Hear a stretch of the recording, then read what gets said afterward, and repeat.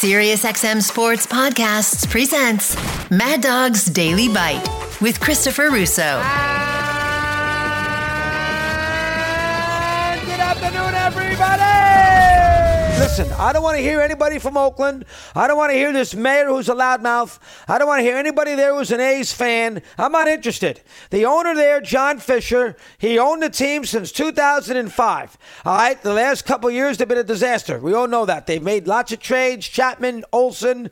They've given up the team. I understand that. I get it. You don't like it? Fair enough. But since 2005, since the guy owned the ball club, if you're an A's fan, with what they have to deal with their stadium and their luxury tax and payroll and all that, and their resources, their second team in town, now that's a tough spot to try to win in. They've done a good job. The A's have been competitive. The A's have made the playoffs. The A's made the playoffs in the pandemic year. They played the Astros. The A's made the playoffs the year they lost to Kansas City in 2014. The A's made the playoffs one year. They lost to the Yankees in a play-in game at Yankee Stadium. The A's made the playoffs one year, and they lost, of course, to Tampa. That in 2019. Nobody's going to sit there and tell me that the A's have not tried to be a competitive baseball team. They got Beans sitting there. Moneyball came out in this ownership's tenure. John Fisher. So the idea that the A's have been a disaster, and you know what? Why should we go out there and help you build a ballpark in downtown Oakland when you haven't given us a competitive team is a bunch of nonsense. And we all know that stadium, Alameda, is a complete, utter train wreck. We know that. There are more animals in that freaking stadium than on the 8th Avenue IRT line and subway lines. I mean, that's how bad it is. They got possums living in walls, and I'm not knocking possums. They're better than rats, but it's one of our feathered friends. They had a sewage breakout a couple years ago. That was a mess. The place smelt like poor Andy the Frame could have freaking swam in there with Shawshank. That's how bad the joint was there a few years ago. The stadium is a mess. Golden State left the Alameda Coliseum next door. The Raiders couldn't get the hell out of there fast enough, and they did. And the idea that they want to have a new ballpark, or did for a long time, at Howard's Market, right downtown near the Port Authority, where the boats are in, 40,000 seats, and, sort of a joint effort with the state of California and the city of Oakland and the ownership, and the fact that they had to cut through 1,000 pieces of red tape to get that done, and nobody helped them out, and all these legislative boards said, no, thank you. Want more appeals. They got environmental arguments. It's a joke. The whole thing, environmental boards, it was a mess. It was an absolute mess. Either you want the team or you don't want the team. And I don't blame municipalities if they decide that they don't want to pay for a billionaire's luxury box, or doesn't want to pay for a millionaire to build his little fun house so he can make a fortune with teams. I understand that. You don't want to build him a building, and in California, Kroenke had to build SoFi with his own money. So I understand that. San Diego didn't build a stadium for the Chargers, they leave. I understand that. If that's where they want to go on this, I get it. But if the guy then decides to leave because you're not going to help him out in what he thinks is a sufficient way, well, then he's got a right to leave. The lease is up in 2024, so we're right at that point anyway, and he's got Vegas who offered him a good deal. Now, I don't know what the deal is. It sounds like it's around $500 million.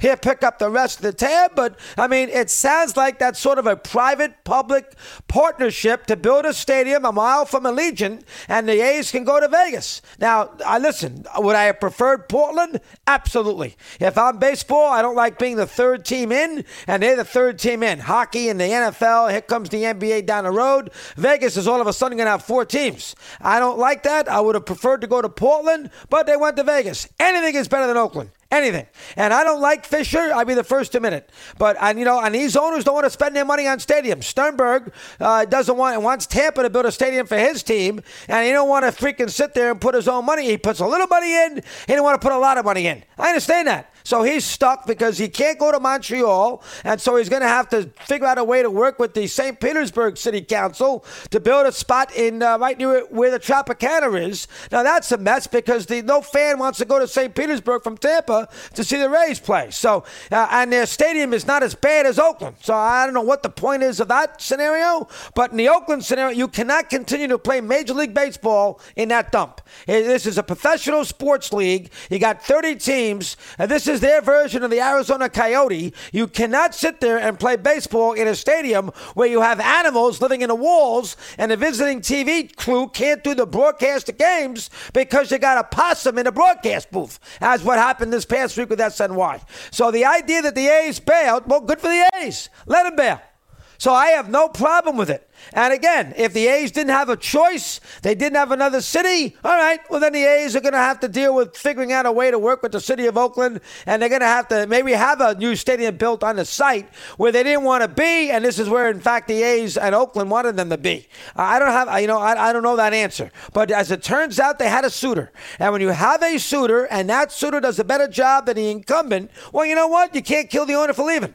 And the idea somehow, some way, that East Bay is full of Oakland A's fans who have been dying to go to the ball games on a year in, year out basis and love the city, and they draw $3 million a year is a bunch of hogwash. I don't live in the Bay Area, I understand that, but ever since I've been a kid, and that's 57 years I've been following baseball in the Bay Area, I never once recall Oakland being a hotbed of Major League Baseball. Never in my life have I. It's not St. Louis, okay? It's not Boston. It's not Wrigley Field.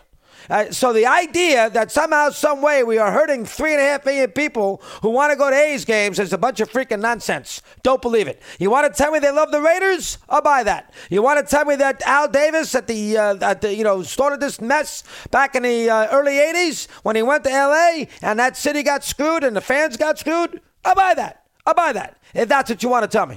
You want to tell me that the Oakland Raiders belong in Oakland, not Vegas? I'll buy that too. I'll buy that. But don't sit there and tell me that about the A's. I'll give you chapter and verse attendance figures of the 72, 73, and 74 A's teams who won championships. Empty seats, postseason, World Series, all over the place. All over the place. So good for... And again, I don't want to support Fisher, but I have no problem of how the A's handled this scenario. None. And if Rob Manfred, and he did, if he wants to waive the relocation fee, as he told us last year, when did he tell us? It may have been, it was either the All-Star, no, we didn't go to the All-Star game. Was at the World Series. Go back and listen. 26 minutes. Manfred in Houston for the World Series. I said, Rob, you waived the initiation fee? Yeah, not just for Vegas, Chris. I waived their relocation fee anywhere they want to go. Then they're going to pay it, which would have been in the rough area of $375 million. He wants to waive that to help the A's. He's the commissioner. He can have that's his right. The Raiders had to pay $375 million to go to the other owners to go to Vegas. And Rob waived that for the Athletics. If that's what he wants to do, that's not your decision. He can do that. He's the commissioner. Listen, Scherzer can moan and groan all he wants. Scherzer can say, among other things, I'd be an idiot to go out there, with cheating after they told me to wash my hands in front of an MLB official. Scherzer can sit there and say, I swear on my kids, on my own life, blah, blah, blah. Scherzer can babble and go crazy until the cows come home. The bottom line is a rule's a rule. And, I'm not trying to say it's intentional. I'm not trying to tell you it's about spin rates and all that nonsense. Who knows the reason? It was only 68 degrees, so he can't sit there and tell me it was because there was a heat wave in Dodger Stadium. But the bottom line is they warned him twice to make sure he washes the garbage off, and then for the third time, according to the two umpires, and we'll get to Phil Cuzzy and Dan Bellino in a minute, they said it was actually worse than the first two times. And so they really left them no choice but to eject him from the game despite his hijinks and all that nonsense, and he's out of there. So I don't know exactly where Scherzer thinks he's got a leg to stand on, whether through an appeal, or as he quote-unquote said, a legal process, whatever it might be. I mean, here's the issue. He was warned twice by the umpires yesterday to get the tackiness out of his glove, his fingers, his hand, and everything else. And on 3 different occasions, he, whatever the reason, didn't obey it right. And as a result, they had to throw him out of the game. I don't know exactly what he thinks the umpires are supposed to do in that scenario. I mean, obviously, for the average everyday fan, it's a little confusing about, what is allowed, what isn't allowed. You got the rosin bag in the mix. You got your own sweat. They want the ball to be somewhat sticky so you don't beam people left and right in the batter's box. But, there comes a point where you go over the line, and according to Cuzzy and Dan Bellino, the crew chief, he he went over the line. So Scherzer can sit there and scream to the mighty heavens that somehow, some way, he got a raw deal, and this is a misinterpretation of what the rule is supposed to be. But the bottom line is they gave him 2 chances. He comes out the 3rd time, and the freaking stuff is stickier than before. So what would you like the umpiring crew to do? What do you think, they're out to get Scherzer? You think they want to throw him out of the game and make a name for themselves? That's not what they're trying to do here.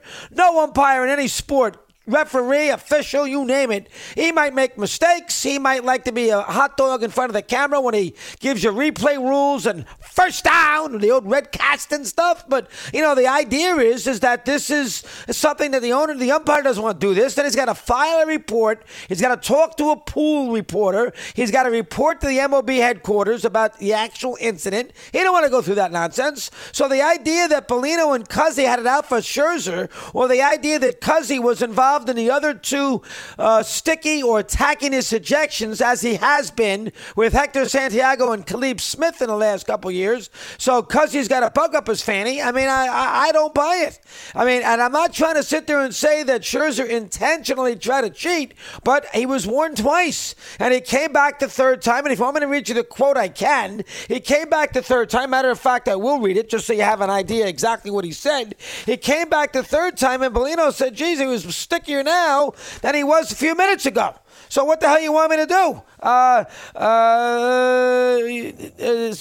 Okay. Both Phil and I touched his hand, and as far as stickiness, level of stickiness, this is the stickiest that it has been since I've been inspecting hands, which now goes back 3 seasons. Compared to the first inning, the level of stickiness, it was so sticky when we touched his hand, our fingers were sticking to his hand. And whatever was on there remained on his fingers afterwards for a couple of innings, where you could still feel the fingers were sticking together. So it was far more than we had ever seen before in a pitcher in live action. And we understand the repercussions of removing a pitcher from the game. We take that very seriously. And with the training we've been given by Major League Baseball to check to make sure that it's not that it is not an illegal substance, this was clearly something went too far over the line.